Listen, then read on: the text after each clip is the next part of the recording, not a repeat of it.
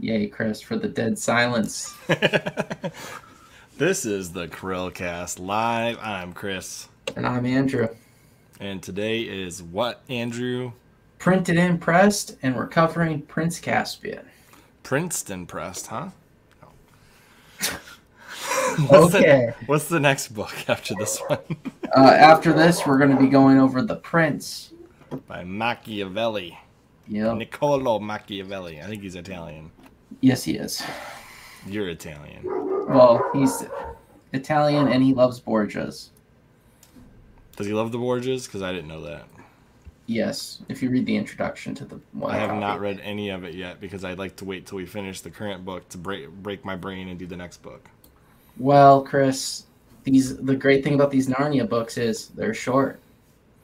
And if Will joins the chat but not this live stream, he's getting banned from the account.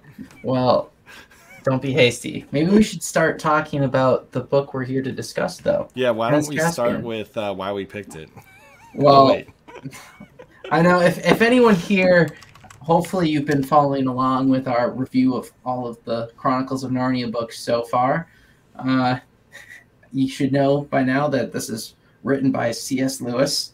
Clive Staples Lewis. You know, I forget exactly how many pages this book is, but they're all under 300.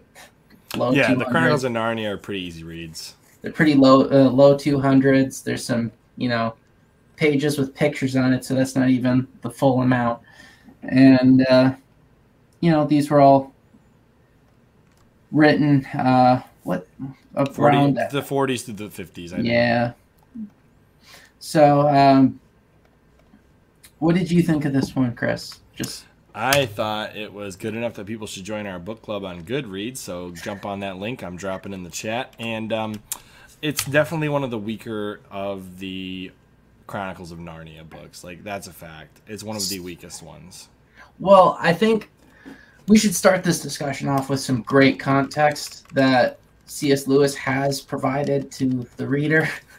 Is that true? Outside of the books. He has. Every single one of these books he's ever written in the main trilogy was not the main trilogy, but like the main sequence, the Lion, the Witch, and the Wardrobe, Prince Caspian, the Dawn Treader, they're all standalone. They were originally all standalone, yeah. Yeah, so he never really intended to keep writing books when he wrote them. He kept expecting it to be the end. Are you sure? Yeah, I'm pretty sure. He didn't expect to write the next one. He didn't expect to write like any of these. Yeah. That's a fact. So that's important context, and it explains why this one is the weakest, because he's kind of transitioning away from the original cast and crew to bring Caspian into it and give him his origin story. Right. Because, well, just so the reader understands how this book is structured, if you haven't read and been kind of following along with us already, the very beginning you are introduced with Lucy, Edmund, Peter, and Susan again, and they're brought back to Narnia from the train station. They're just shocked because they have no idea where they're at, except for the fact that they're pretty darn sure they're in Narnia, until they eventually discover the ruins of their old castle.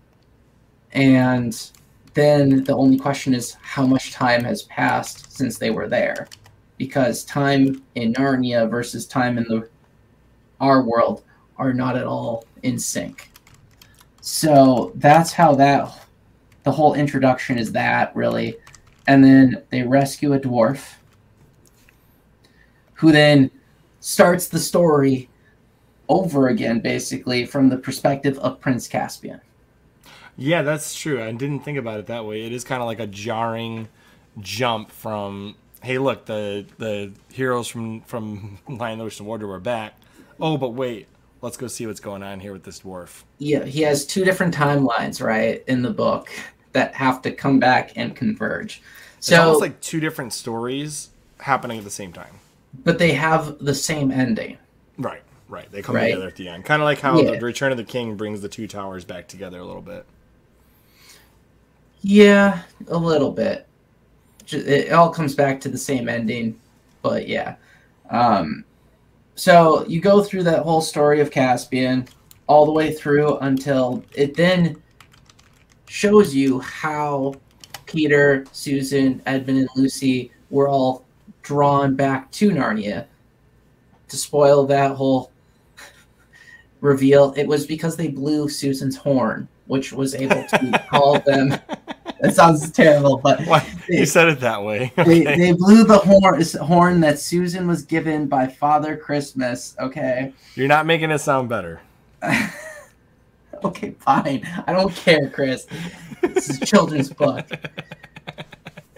And if everyone can recall from The Lion, the Witch, and the Wardrobe, that horn is going to summon help when you most need it from wherever. It doesn't matter, right? And that's what had the magical pull to bring them back to Narnia. Mm-hmm. Then, so that ends with the dwarf basically telling them how they got there, and they must now progress to find Caspian to help him in his quest for his kingdom, right? Mm-hmm. And along the way, Aslan shows up. Conflict happens, and Caspian ends up the king. It's really actually. That's the best part. Is Caspian's not even like a natural born Narnian? Yeah. But they can't be, right? Kings have to be sons of Adam, and no son of Adam is actually from You don't Narnia. think people could get it on in Narnia and have a son of Adam come out? There are no humans in Narnia except for those who came from Earth. What about the horse and his boy? Those are all, they don't tell you where they came from, but they're all from outside of Narnia. Mm-hmm. Yes, Chris. He didn't create any Narnia, anyone in that realm who is not a son of Adam, who is a son of Adam already, or like him. It's almost like Narnia is meant to be the Garden of Eden, and yes, only those Chris. with permission Did can you enter. really? Did she? Okay, but I know everyone is going to be like, "Oh, you just real fast like went over the there's some conflict and he becomes king." Well, that's kind of how it's written because as there is a part though that you did skip over that I want to highlight. There's this whole question about what makes a being, and the idea is that there are animalistic behavior. There's a part in here where they actually question the idea of souls and reality and the physical body, and it's this portion in the middle where you discover that most of the talking Narnia animals are in hiding or gone. Okay, and they come across animals where the animals can't talk, and they feel bad about killing it at first, and then they realize like, oh, it's not a talking Narnia animal. Like, oh, it doesn't have a soul almost is what it's going on here. So, well, okay, Chris, this was just the general overview of where the story arc is. That's probably the deepest point in the whole book, honestly. But we're going to get to that. All right. That was what's next, right? Parts that you found valuable. Well, that's okay. Is there anything else to add to the summary of the book other than maybe the part about Caspian accidentally betraying his nurse? Well, that's all. Well, that's a good portion to get into next, I think, because Peter, Susan, Edmund, and them. There's also the whole spare and an heir thing where his uncle doesn't have any kids, and then all of a sudden he has a kid. Chris, you're getting into the next portion where we talk about the lessons learned, man. Lessons learned: don't trust your uncle. That's pretty much common across C.S. Lewis. Yeah. Never trust the uncle. Well, and then the final reveal at the end is that Peter and Susan are too old to come back to Narnia in the future. I know, what the heck, man. He sends them all back to Earth with the promise to Lucy and Edmund that they basically are going to come back again. Yeah. Plot twist is a spoiler for the next book. Voyage of the Dawn Treader, anyone? Yeah. No. Okay. Let's jump into like stories within the story that you found valuable. And okay, just right off the get-go, I found it interesting that getting back to Narnia via the horn felt like them being pulled, like physically pulled back in. Right. It's kind of an oddball thing. I would have thought with the horn they would have fallen in, like it would have, the horn would have opened up some kind of sound wave door where they just fall in, but it ended up being like literally a pull from I don't know. It's like they're blowing the horn of the angels, and the angels are pulling them in or something. I mean, it makes sense to me. I never really questioned it. They're not going to run through platform 9 3/4. Right. I mean, I hear what you're saying, but at the same time, is it really the horn itself that's pulling them through, or is it Aslan pulling them through because of the horn? Like, Aslan can't pull; he's got claws. Oh my gosh! Even though he can transform into a kitty cat and all kinds of other stuff. I think this is a book where a longer form version of this would have been better. This story needed to be fleshed out a lot more. I think that's part of the problem. It's kind of, you don't ever really get to know Caspian other than a few things he does. Well, you don't get to truly understand the modern, the current day Caspian that you are seeing take the throne, right? You only really see young Caspian, and there's no good timeline there of how old he really is until Peter says about his age, which could have been anything, right? That's roughly probably younger. My guess is that you can't come back to Narnia once you reach the age of consent. Sure, probably. Because it's like 16 or 18, I don't know which. But I'm saying, like, there's no good, even... Unlike Peter Pan, who has the Lost Boys and never lets them grow up. But what I'm saying is the one character who ever describes Caspian's age, outside of his behavior describing his age, very naive, kind of very young seeming for the vast majority of his part. Peter or Caspian? Caspian, okay. I was mishearing you. No, I'm saying because Peter's the only one who ever describes his age outside of you having to infer from his behaviors and actions, right? So Peter saying about his about their age basically means he could have been Edmund's age for all we know, right? It's not very clear. And then you have to wonder about the time, like how much time passes between Narnia and Earth when you factor in how old he is in the Dawn Treader.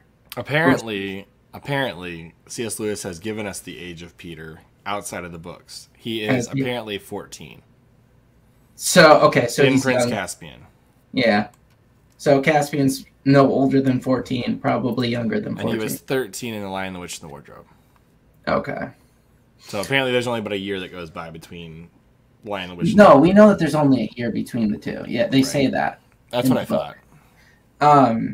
So the question is, how old can you be at Narnia? Is 14 the oldest you can be? That's kind of crazy. No, probably. Well, I guess 15, 16 is probably. Well, I was wrong. It's younger than what I thought. Well, depends on. Okay, let's just be. I'll point it out that England had weird consent laws, so technically maybe it's not or different than what you're saying historically. There's a lot there, man. If you go dig into the history. But I think a lot of the lessons learned early on are during Caspian's time, because, like you already alluded to, him ratting on his nurse. There's so much to that specific part of the story. He was willing to sacrifice the closest person in his life to maintain what he had. And then he learned a valuable lesson from it. He didn't really. What do you mean he was willing to sacrifice her? He sacrificed that relationship. She was sent away. Not because he was talking about something he wasn't supposed to. Right. So he learned a valuable lesson about sharing with his uncle things that he's not supposed to be doing. Well, yes, he learned a valuable lesson about how. I mean, kind of. Let's bring it back here. When you're under a totalitarian government, it's kind of like the Soviets. Or the Nazis when the children ratted out their parents at school unknowingly. So who are the Telmarines, Andrew? I mean, they're totalitarian according to the book. Did you read about the portion where he's talking about it's a miserable kingdom because of their strict rules and stern laws and hold on a second. Taxes? It's an unhappy country.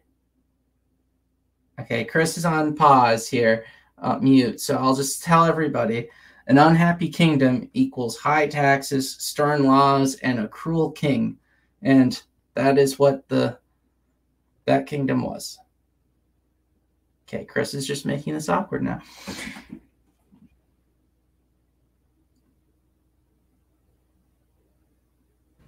That was Will. Will's coming out in a minute. He said he's going to crap all over the book, and then he's going to leave. Sounds good. Did you hear anything I said? I heard some of it. Okay.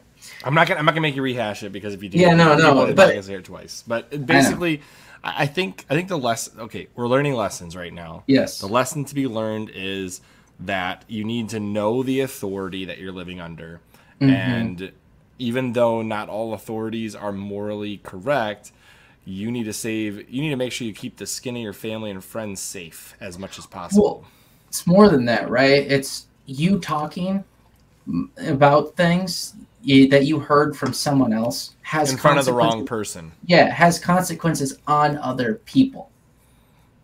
Right? That's the lesson to learn for kids. Well, not only that, but even adults need to go ahead and finish. Well, I was saying even adults need to learn that as well. But there's a reason why Jesus in the temple left when the Pharisees looked like they were going to kill him. Right.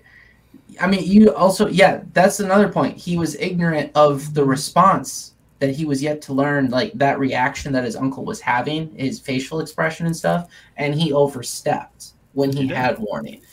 But on top of that whole lesson there, you also have the lesson about how why his uncle was okay with raising him? No, not that. About how because his uncle did not take an active role in raising him, he allowed others to raise him. That's true. And because he allowed others to raise him, Caspian developed the love of all those Narnian stories because he was not raised by his uncle in the culture that his uncle wanted, right? That's true.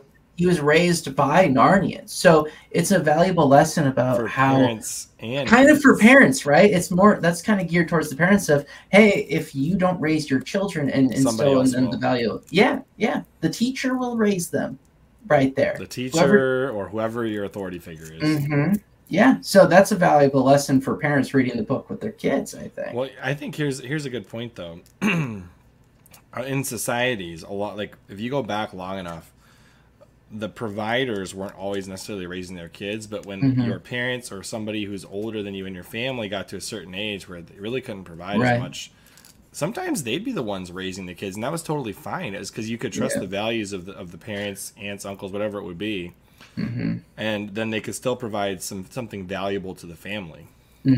Whereas nowadays, the bulk of families, you've got one, maybe two providers, and you don't really have that option right now. Or people get a nanny. That's a thing too among certain levels. It does, but I'm saying people do. So but it's important to realize that's what a lot of royalty does.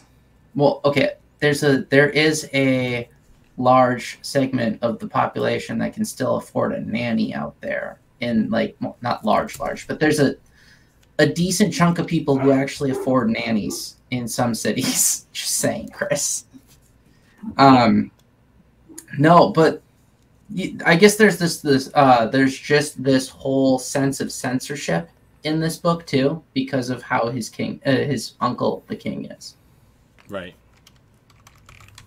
Which, let's just get into that next thing. C.S. Lewis loves to point out who you can't necessarily trust. So you can't trust the uncle in this case because he tries to have him killed. So the thing is Prince Caspian doesn't realize why his uncle's raising him the way he is, and the fact of the matter is he's never been taught that kings need an heir, and that if an heir doesn't exist, then they got to pick somebody, and Caspian happens to be the lucky fella who gets picked. And then when his uncle has a son, he doesn't recognize the danger he's in. Well, that, and also just the lesson that you can't necessarily trust family too if they envy and desire what is yours, because his uncle killed his father, then was seeking to kill him. His uncle also purged the loyal royals, so there was no one actually to stand up for Caspian at any point in the future. Right. And then Oh, how can we forget that it's technically a story about genocide?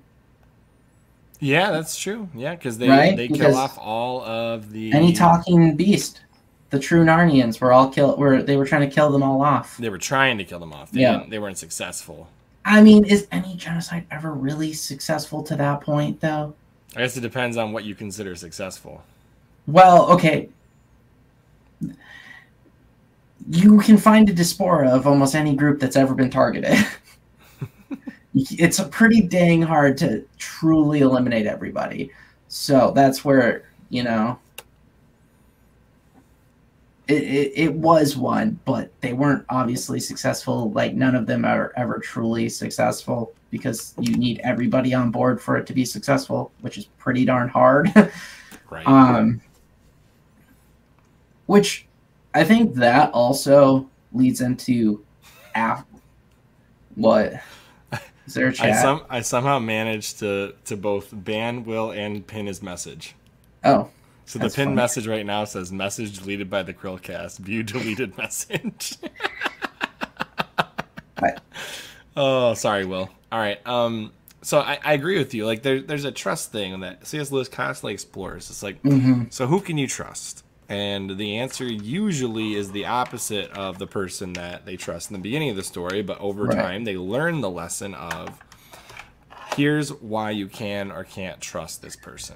And these books are really great. Yeah, like you said, it's really great at saying why you can or can't trust them. It's really good at showing the behaviors that you need to watch out for and observe. It's trying to teach kids to be more observant, I think. Yeah, and picking up on bad habits and stuff. Like, for example, the magic uncle. I mean, clearly the dude is crooked and weird. Remember, they're talking about the mannerisms in that one. Yes. And he kind of does the same thing in this one, where his uncle's clearly a cruel man. He's at least hard. At the very least, he's hard. But they describe him as cruel multiple times. Not hard in the creepy uncle sense. Hard like hard-willed, stubborn. Stern. There you go. Stern. There you go, Chris. But when you factor in all of the stuff we've just talked about, it makes the next portion of the journey so much more significant. We forgot to talk about the tutor that comes in as well. The tutor was really important because he was smarter about hiding and also teaching Caspian to hide the important things. He mentors him in how to truly handle knowledge and be aware of his surroundings to avoid what happened with the nurse. Right. The nurse is a victim of trusting small children not to just blabber, right? You can't. Kids will always blabber. You can tell your kid what you got your wife for her birthday or whatever, and they're going to tell her. Fact of the matter. I mean, that's even a lesson kind of along the lines of how Lucy learned the lesson of how she couldn't even trust Edmund in The Lion, the Witch, and the Wardrobe. He blabbed all about everything to the witch, right? Right. So you have to be careful even amongst your peers who you tell because they might be too naive. But the part that's really significant is in his escape and how much grace Truffle Hunter shows him. That's the part that wasn't that his name? His name was Truffle Hunter. Yeah. So so everyone understands. Truffle Hunter is a badger. Yeah. A talking badger, and he lives with two dwarves. One's a dark dwarf, and a black dwarf is I forget what are they called. Black, yeah, and the other's a red dwarf. A dark dwarf. So, for context, anyone who's not aware, the dark dwarves were basically in the bag for the White Witch back in the day. So they're less trustworthy in the land of they're kind of, the reason they're called dark dwarves is because they kind of are dark, but they have black hair. They were in line with the the bad giants and the various bad creatures. They're very selfish. They kind of have the greed, selfishness. It's kind of like the difference, and they're also the ones that are more likely to favor pureblood dwarfs versus the standard dwarfs who are totally okay with the mentor of Caspian. Because the tutor that for Caspian was half dwarf. The guy in here, what's his name? The black dwarf. He is. It's like Nicholas or Nicol. He is cruel as can be. It's like Trek Bark or something. No, Trey Barks. That's his mentor. Let's find out. I thought it was NIC or NIK. Nickabrick or something like that. Yeah, you're right. Nickabrick. But he is just constantly wanting to kill people. He also cruel, like wants right? to Like, resurrect the witch at some point. Yes, he always is trying. Well, okay. The note I took down for him as I was reading it was he will ally with anyone. He literally has no moral compass. None. Yeah, it's like the enemy of my enemy. You never know what he's gonna do. Who he's gonna ally with next. Right. And he was terrible. He was. Well, okay, he was friends with a werewolf and a hag. He tried to get Caspian to call on the White Witch multiple times, really. Well, yeah, they asked him what he thought would be, or what he was. He says something along the lines of, "We need to consider every option," and they're like, "Well, what is every option?" He's like, "We need to call out the White Witch." Yeah, and it's important to know that all of the stories about Aslan, the Stone Table, the White Witch, and the kids themselves and what their role was is very much almost kind of like lost. It's not lost, but it's lost, right? They don't know the full details. They don't necessarily believe any of the stories. It's become much more generalized, so they don't really understand what happened with the table, the significance. They don't necessarily believe that Aslan came back from the dead to kill the witch or anything. Some of them believe it could be a story told by the by Peter and them to have more legitimacy or whatever it was. So there's a lot of lack of faith at least among the dwarves, right? Well, it's kind of like, I didn't think about this till you said that. Like, what? The allegory is like these are the people that crucified Aslan on the stone table. Yeah. So they're the least willing to believe it happened. He comes from that group of people. Yeah, he does. Yep.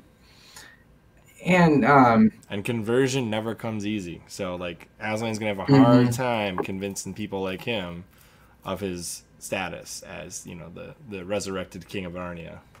Mm-hmm. Oh, there was one part that I thought was really funny, given that it was the era that C.S. Lewis wrote this about so he's writing about the horn, right?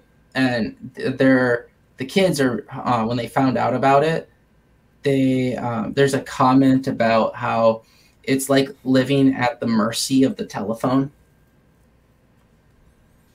And I found that really funny because C.S. Lewis wrote this well before any cell phones were ever invented. So I would love to see his perspective on how at the mercy of a phone people are today. 1 second. I thought Will was actually going to log on. I know. I know. Anyways, I mean, I agree with you. They were at the mercy of a telephone. It's like the bat signal. It's like, we need Batman. Choo! Put it up in the air. No, but I'm saying in the book, he actually describes it that way.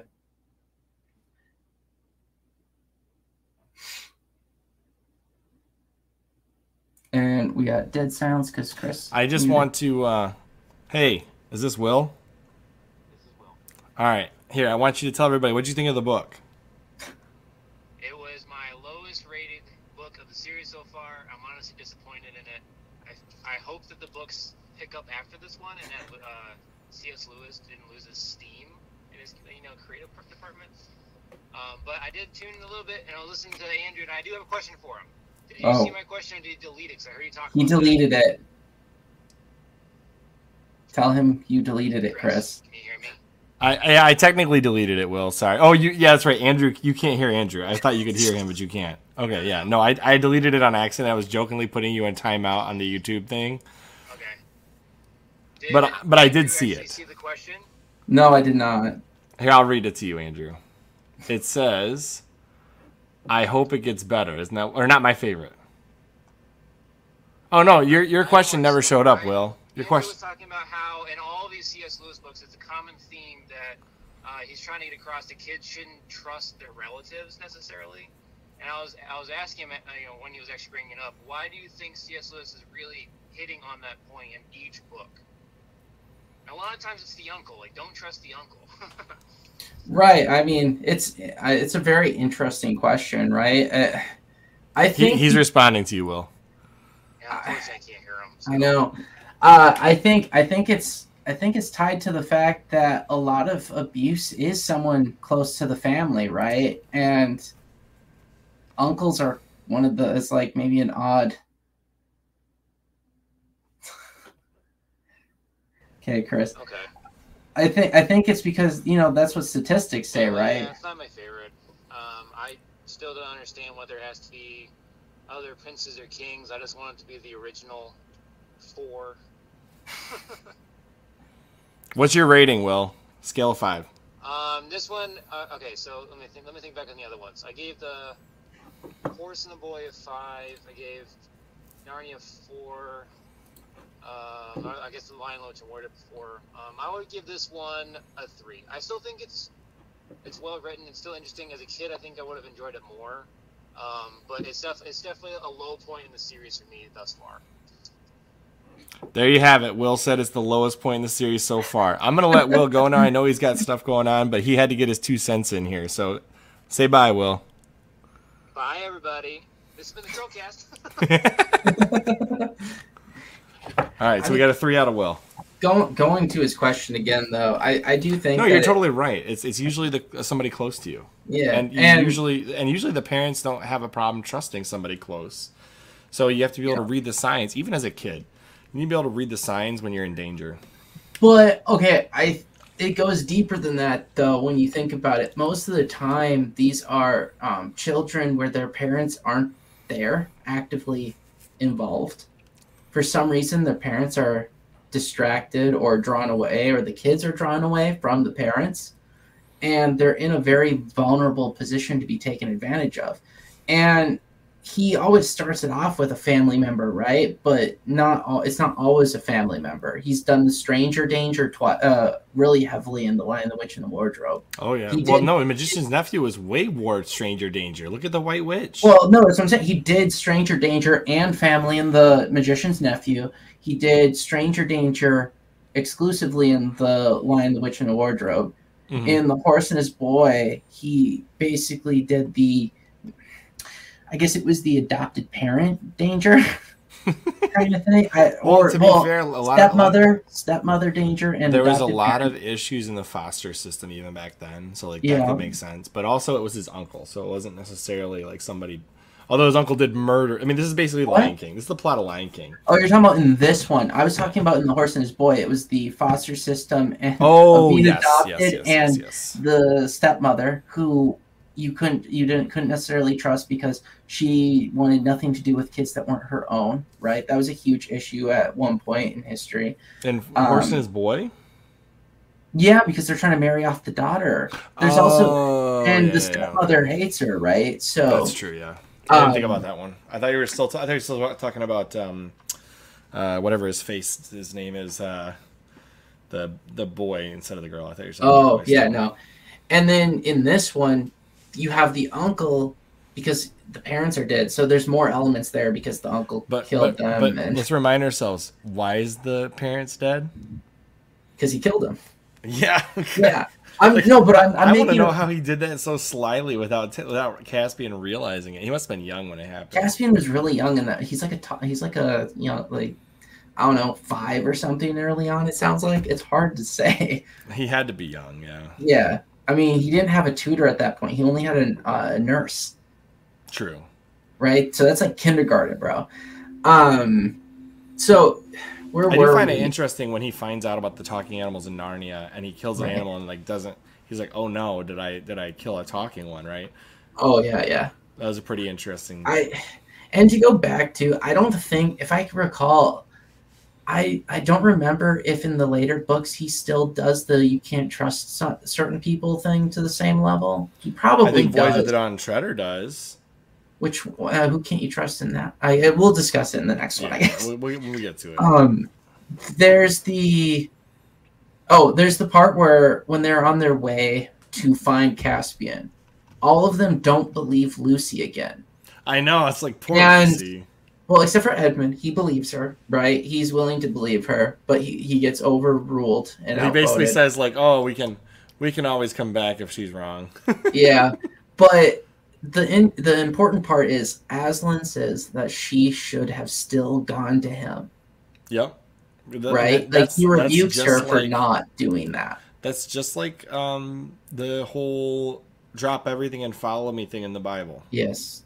Because he does parallel a lot of the Bible in the books. Yeah, and the lesson there is you are responsible for yourself. For yourself, and there's no excuse. There's only so much you can do for others before you have to be responsible for you. Just because the crowd goes one way does not mean you are supposed to follow said crowd. You are supposed to do what you think is right. Be a leader, except, also be a follower, I suppose, at the same time. Well, be a leader for what's right. Yes. Follow what is right. Lead the way toward the path of righteousness. Yeah, and I think he did a really good job with the following. So the way he made the journey to follow Aslan, it's where the only person who could see him was still Lucy. Well, it's more than that. He really did make it like following Christ in the sense of the journey looks hard and unsurmountable at times, but as long as you stay true to the path, right? Then they also course corrected when they got fired at by the enemy. Well, that too, but I'm saying like the journey was really difficult for them. Yeah, it wasn't an easy path to follow, but it worked. Like the way it worked out was they would have made it to Caspian so much sooner if they had just followed. It probably didn't help Lucy's cause trying to follow, with the fact that she was the least tired after the rowing journey, because Peter, Edmund, and Susan were all spending all of their effort rowing, even though I knew Lucy wasn't big enough or strong enough to do it. And so therefore, when they were all tired, she was probably like, "Let's go, we got to go up there to see Aslan," and they're all like, "Yeah, easy for you to say." Right. And it wasn't the obvious path. They had just had all of this where they're not familiar with the terrain at all, and there's no reason they should go in the direction opposite of where they know a settlement is. Should we get into the very deep one paragraph part of the book that really this is right around that. This is technically right after the part that really hit you. So the part that stuck out to me is when they're talking about how all the Narnians went into hiding, and they see I think it was a bear. They're attacked by a bear. Attacked by a bear. Yeah. Who they initially think like, oh, is it a Narnian? And then it's like, no, this thing just growls at them and attacks them. And they're like, wow, how crazy would it be if we were out in the wilderness and we saw a human who we thought we could communicate with, and it turns out, no, they're a non-communicative beast with no soul and no thoughts. Well, and it's deeper than that even, right? It is, but that's basically the question. No. But what I'm saying is it's worse than that, because they're in Narnia where they expect these creatures to speak. And now they're in this position where this bear came out of the woods, right? They don't know. Maybe he thinks they're Telmirs or whatever. Telmarines. And he's just trying to protect his forest, right? His area, so they don't come back and kill him. But, they don't have time to even think about that, or he would have killed him. And if the dwarf wasn't there, they would have died. Right. So they don't have the luxury to even find out if these creatures that the normal thing is to try to talk to them are even able to talk. It's just all threat now. And the thing about that was, it was so interesting to think about. Like, what if you came across someone? Well, people have, Chris. Well, yes, but not in the modern age. Imagine you come across a person who is a slave to the demonic or the soulless or something along those lines, and they literally can't talk. They're only a hulking, sulking beast who wants food. Well, okay. because of terrible interactions with explorers in the past. There's that tribe on that down by the island. Yeah, that one island that nobody's allowed to go on. Yeah, because they will kill you instantly, and a few missionaries have been There's been killed. more than one Christian missionary trying to go on that island. Yeah, and you get killed instantly. And there's the cannibal tribes that exist in Papua New Guinea area. So the thing is, I mean, I would fear external sources too if I were them, because they had some people come off the island and come back with disease and die. And there's also some tribes in the Amazon. So if you decide to go to the frontiers of this world, you can still run into this exact circumstance. And I think that's what he's kind of describing a little bit. The English explorer goes, you run into a group of people, and turns out it's a tribe. I don't know. I kind of looked at it more like a zombie. Well, I mean, we discussed it a little bit off. Well, you said that the original zombies are probably cannibals. Yeah, I think that they're kind of originally cannibals, or there's human history is littered with sieges and stuff that turned into starvation.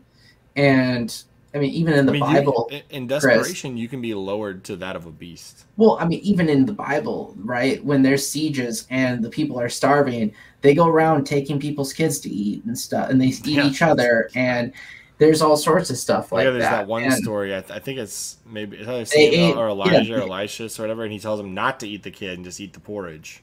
Well, there's also that story where one woman agrees with another woman to eat her child today. Yeah, that's a parable, though, I think, isn't it? I can't remember, but then she doesn't offer her child the next day to be eaten. So there's a strife there. But I think that was Old Testament. I think is that Old Testament? It's Old Testament. That's Old Testament. And so when you look it over, right, there's two circumstances. Either you're in the uncivilized frontier, which is the wilderness in this case, right? Mm-hmm. Or you're in the massive, or you're under siege and you're starving, and you've fallen into this despair where now you are just an animal looking to survive, which both are kind of applicable to this circumstance, right? The Narnians were under siege to the point that they reverted to animals, and they were also in the wilderness, like extreme isolation. I think the whole point of it is are you in servitude of your physical needs or desires, or have you mastered and made yourself the master of your domain, the body that you're in control of? Mm-hmm. And that's a whole question about willpower. Like, people who have a lot of willpower can go a lot longer without eating, drinking, whatever it's going to take, than people who have not mastered. I mean, it goes beyond just willpower, though. It's also what fuels your willpower. That's true, too, yeah. I mean, if you don't have a low time preference, if you're a high time preference individual, you need something constantly stimulating. You need to go do this thing, do that thing, constant excitement. You don't care about saving money. You don't think about the future long term or anything. What do you have to hope for in that circumstance that requires willpower, right? Like you're training yourself to need instant gratification, and that's just nothing but detriment. It also kind of made me think about the idea of domestication, right? So like domesticated animals don't behave the same way as wild animals. They have smaller brains. And how did they get there? Well, they have a constant stream of food. They have a constant stream of water. They don't have to worry about shelter. And it basically takes them out of their natural element and makes them in servitude of man. So what happens when you apply those same principles to a human? The same thing, Chris. I mean, we're becoming a domesticated society. No, we already are. Human brains have shrunk, actually. Just like domesticated animals, they have shrunk. So that's why it's important to read, boys and girls. Yes. But, I mean, when you lack that mental stimulation of having to solve problems every day, true problems, your brain will shrink. It makes perfect sense. I think that is like the last good lesson of this book overall. That's probably true. because it's really hard to take lessons from the follow-up to this part of the story. Yeah, because Aslan saves the day. Yeah, because Aslan shows up, and this is really where my critique of the book goes, because I think the story's great all the way up until this point. Once Aslan's in, it's kind of like you bump up the speed of the story by like 2x. Right. Everything's just happening real fast. Everything that the kids do and Caspian does and the Narnians do, it's all pointless because Aslan's there to save the day and bring the trees into combat. They didn't have to do anything, right? They're just there to describe the events. And Aslan does everything that's great, which I understand with the biblical imagery, because technically God does everything too that is of greatness, but it's not the most interesting read in the story. Right. It just high speeds it. And I mean, there was the Peter versus Mirez battle. Well, the combat's pointless as long as Peter doesn't die. Well, that's true. As long as Peter can live long enough, Aslan's going to bring the tree army. Right. he brings the one of those guys called in Treebeard. He brings Treebeard for basically. Yeah. The Ents are showing up. I wonder if he did like legit steal that from Tolkien. I don't know. You have to look at which one came first. I think it was actually C.S. Lewis, but C.S. Lewis would have been discussing all these things with J.R. Tolkien at the pub, so who knows?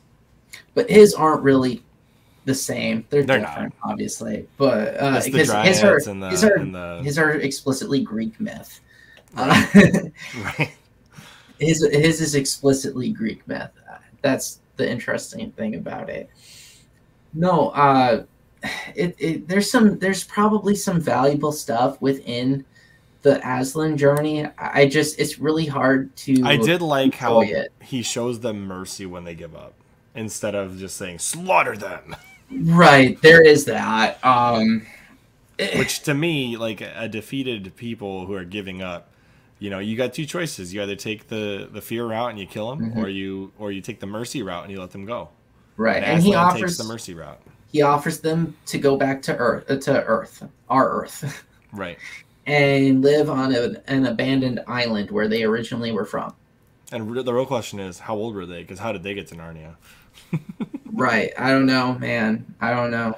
Imagine you and your friends are all like hanging out on an island one day and you fall into Narnia. You're like, Chris, 16. There's nothing about age that prevents you from going to Narnia. That's true. I guess the witch made it. No, okay. This is the first time he talks about how they're too old now for what their purpose was, because you had the uncle who went to Narnia, you had the cabbie who went to Narnia. These people went through a different type of door. They went through a different door. Aslan specifically brings the cabbie's wife in so they can have a family and steward Narnia.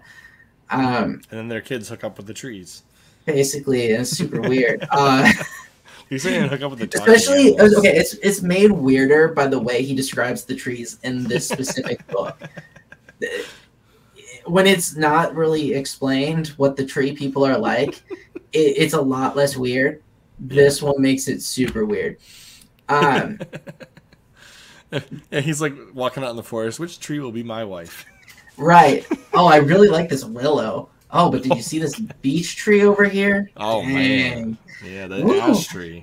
Yeah, we don't have any ash trees where I live anymore. Look at that mahogany. So there's nice There's mahogany. One thing that's not explicitly stated, but extremely hilarious. Archenland survives it all. Yeah, well, the real question is, who gets wood, you or the tree? No, okay. Archenland. Sorry, that's a good joke. Come on. I know, but okay, Archenland. Yeah, you're right. Archenland survives everything. But the real paradise, the city on the hill that you want to live in, is freaking Archenland, because the White Witch doesn't take Archenland. The Telmarines Isn't that where Archenland? What? Oh, I guess Or- Archenland gets destroyed by Aslan. When? No, Along with the rest of the world. That's at the end of the book. It's the end. That's Yeah. not fair. No, Archenland is never conquered. They see the end of days. Yeah, that's true. I just want to point out how OP Archenland is. Like, how? The only fight that they go through is in Horse and His Boy, and that's it. Yeah, but it's not like Archenland is super populated, full of people now, is it? It's paradise. It's, And they have what's his face, Tom Bombadil. Oh, they have the Tom Narnian Bombadil of and Narnia. Tom Bombadil.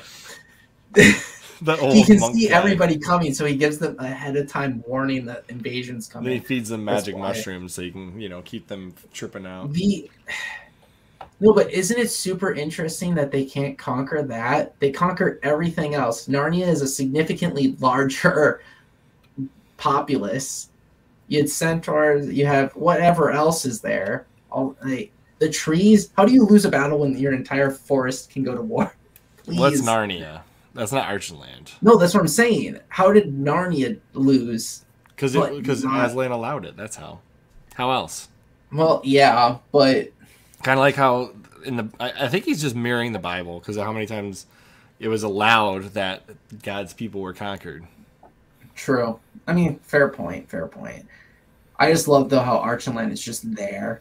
Like, if you have to pick a place we're to OP. land, We're OP. it's like, if I'm ever drawn into Narnia someday, I know where the heck I'm going. I don't Archenland. care. I'm going to Archenland. Okay, like that is safe haven. I know we'll win every war. Okay, like. But this book, the second half is weak. It's very weak to me. I wonder if Archenland's based on any real place. Like, is it Ireland? Doubt it. I mean, even the British couldn't conquer Ireland completely, so maybe maybe it is Ireland. It's the Ireland to Narnia. Is it Scotland? I mean, Archenland kind of No, sounds Scotland like Archenland gets conquered. that's Scotland is currently part of the UK. So everything is conquered by Aslan. That's fair. All right. Is there any other morals that could be taken out of this book?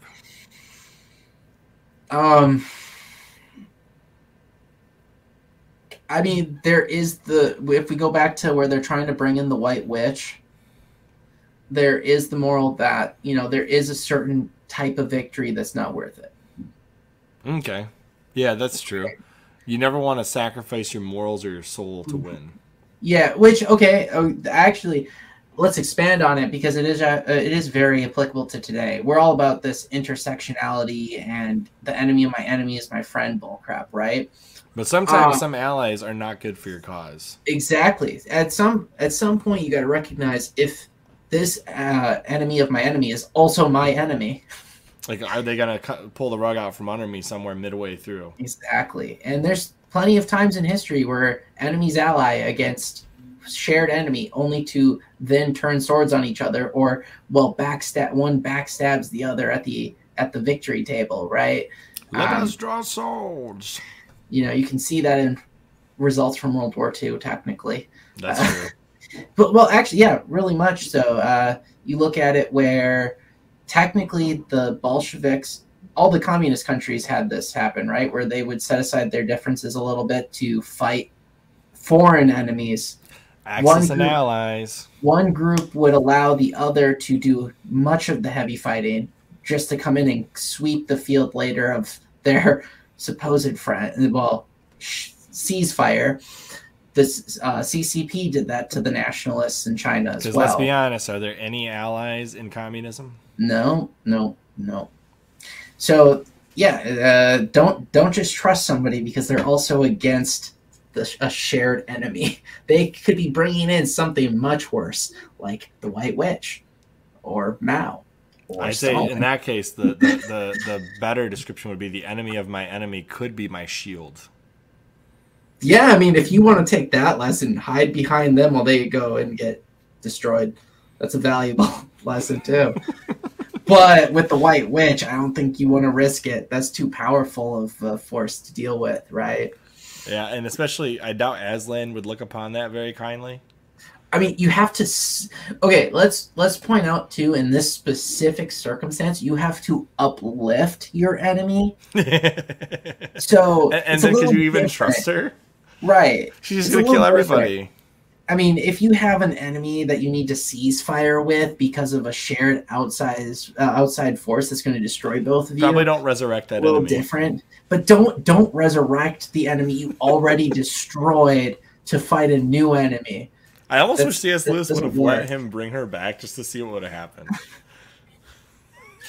See her get wrecked on the field of battle. I'd just be curious what would have. I mean, does she come back? Does she come back in the movie? Does she come back in the movie?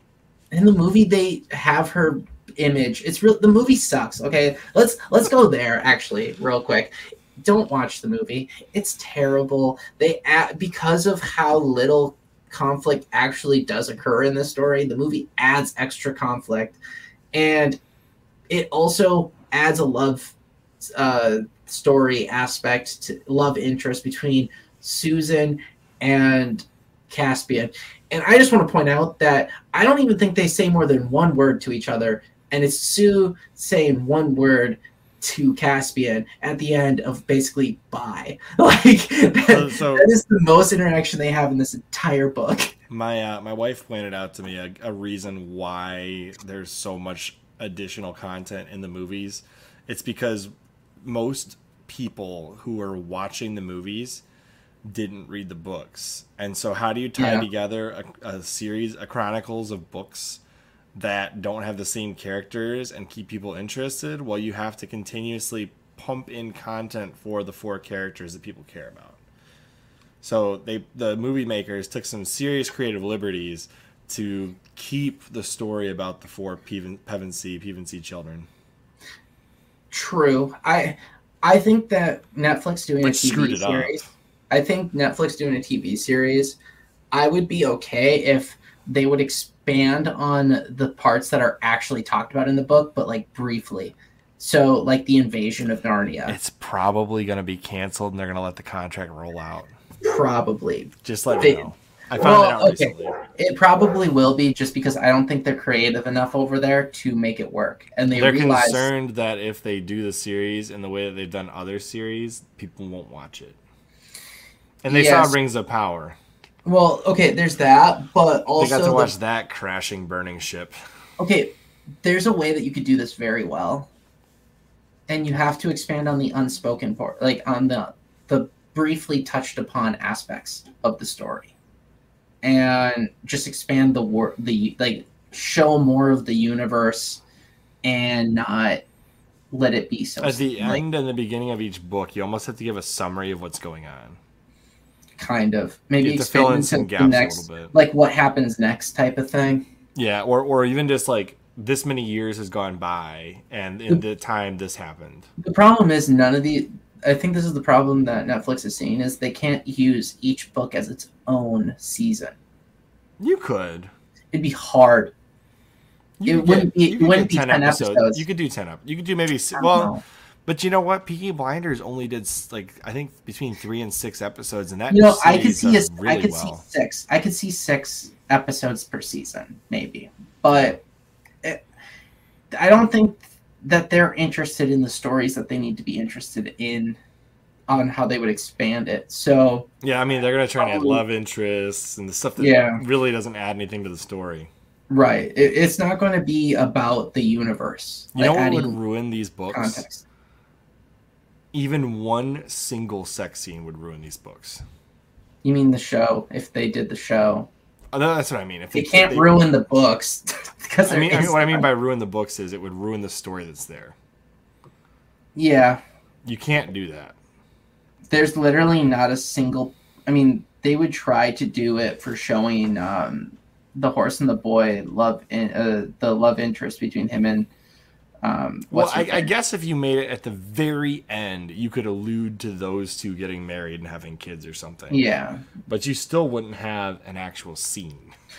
I mean, they would add in... it would be... Okay, The Horse and the Boy is that actually could probably do 10-plus episodes. On that one could do 10-plus episodes, and they would really exploit, though, the Susan love interest thing with the Prince. because you would add in an extra scene where they have the courtship, the whole courtship, and yeah. But Anyways, as far Prince as this, Caspian, don't go watch that movie. don't watch it. It's terrible. Lion, the Witch, and the Wardrobe is kind of worth it, but Prince Caspian, not so much. Yeah, I mean, the way that they the changes they made to expand on the Lion, the Witch, and the Wardrobe, I think were actually decent. Other than removing almost the entire aspect of the stories at the professor's house. Yes, that's the only part that's. Yeah, that's the only part that sucked. I know what you're gonna say, but your dogs are barking, so I understand. All right, should we rate this thing? Yeah, that's what I was just about to say. Let's go into rating it. I agree with Will. I'm a 3. I just think that the second half of the book, once they find Aslan, I don't want to say it's poorly written. I just want to say that he has C.S. Lewis, when Aslan's involved, has this tendency to basically write it as if everything's gone God mode, and it's just drawing conclusions. He's just bringing everything to conclusion from that point, and there's not a lot of. It's almost like an epilogue. It's just afterward. That's what it kind of comes off. Despite the way this book is written, I actually think this one is the most linear story out of all of them. It does not take much time jumping around. No, it is very linear, yeah. Except for telling the Caspian story. It jumps. But that literally takes, like, the whole plot is that. So, like, there's no... This book takes no breaks. And at the end, the only complaint I really have with the book is the rushed ending. Yeah, I agree. That the ending is where I just find the ending very weak, because I would put this book almost tied with The Lion, the Witch, and the Wardrobe. I have to say it's lower than The Lion, the Witch, and the Wardrobe, just because he rushes the ending of this one significantly more. I'll give it a 3.5. Okay. I mean, I can see that as a valid rating. I gave a 4 to The Lion, the Witch, and the Wardrobe. I said almost equal. Yeah, I mean, it makes sense. I don't think it's... If I had to give it a full point rating, I'd probably give it a 4. If I can keep my half, it's 3.5. You think it's that close to... I can't give it a 3. There's enough there that I don't feel good giving it a 3. I mean, let me rephrase that. If I'm ranking this book based on just the Chronicles of Narnia, and that's my 5-point scale, where the silver chair is a 1, and no, I'm just kidding. No, but where the bottom line is like whatever the worst Narnia book is. I mean, yeah, I could probably give this one a 3, but if I'm ranking this against every other book that's out there, like, giving this book a 3 is a huge disservice to what's here. I can see what you're saying. There's so many books way worse than this book out there. There are, but it is, as Will said, it is the low point in this entire series. It just is. I think maybe we should revisit our overall ratings for all of them once we've finished. We're gonna do an entire Chronicles of Narnia podcast where we just talk about the Chronicles of Narnia at the when we finish all of them. Yeah. One of our in-between book podcasts will be a literal just let's review the Chronicles of Narnia as a whole. I'm gonna stick with a 3. We'll do a tier list and everything. Okay, I'm gonna stick with a 3 for now, just because it's rushed. Okay, there's a difference between. I'll put it this way: there's a difference between the Lion, the Witch, and the Wardrobe's rushing at the end, and the rushing of Prince Caspian, because Prince Caspian's rushing has a lot less there in it than the Lion, the Witch, and the Wardrobes did. I think they had way more there. Okay.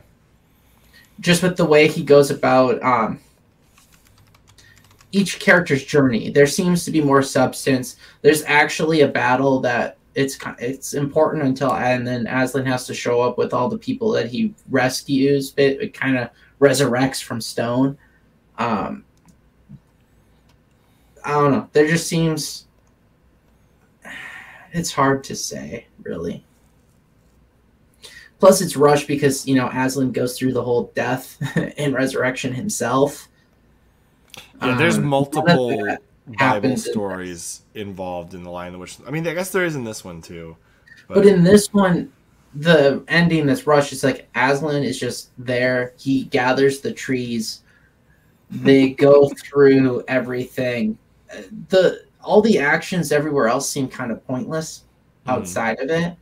It's not like, oh, well, we have to have this battle. It's just we're biding our time now for Aslan and the trees. And then I still kind of fail to see the true lessons of what Aslan achieves when he's going through the towns and stuff, kind of like scaring away some people, getting others to follow him.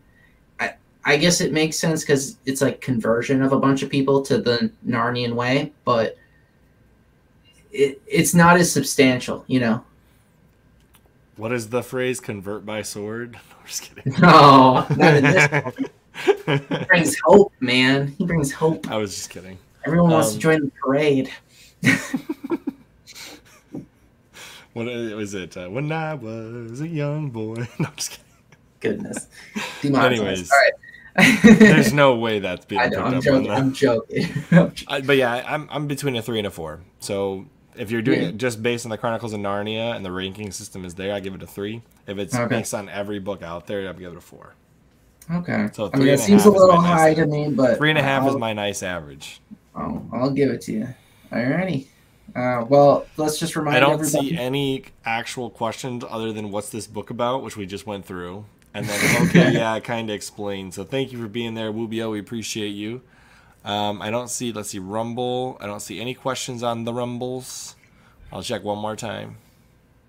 Nope, no questions on the Rumble. And none on the Twitter. So make sure you guys follow our Goodreads. I put links in the chat. Well, and subscribe. Or the book club's link, one or the other. And definitely subscribe. Subscribe to our channel on YouTube, Rumble, whatever is your favorite. We don't care. As long as your favorite is not Odyssey, because that site, I still haven't figured out how to save my live streams, and that's over. Give us a follow on Twitter at the CHRILLCAST and at Printed and Pressed. Thank you. I'm having a language. Which I forgot. I forgot to actually tag Printed and Pressed for once on the. Oh my goodness! We'll have to retweet it. Yeah. Next time 2 weeks from now, Printed and Pressed will be back with The Prince by Machiavelli. And if I had more thought on this, I would have brought it down with me to show it off. But it's fine. Here it is. It's right there. So, as always, I'm Chris. And I'm Andrew. And I'm Will. And we will see you on the next Printed and Pressed. See y'all.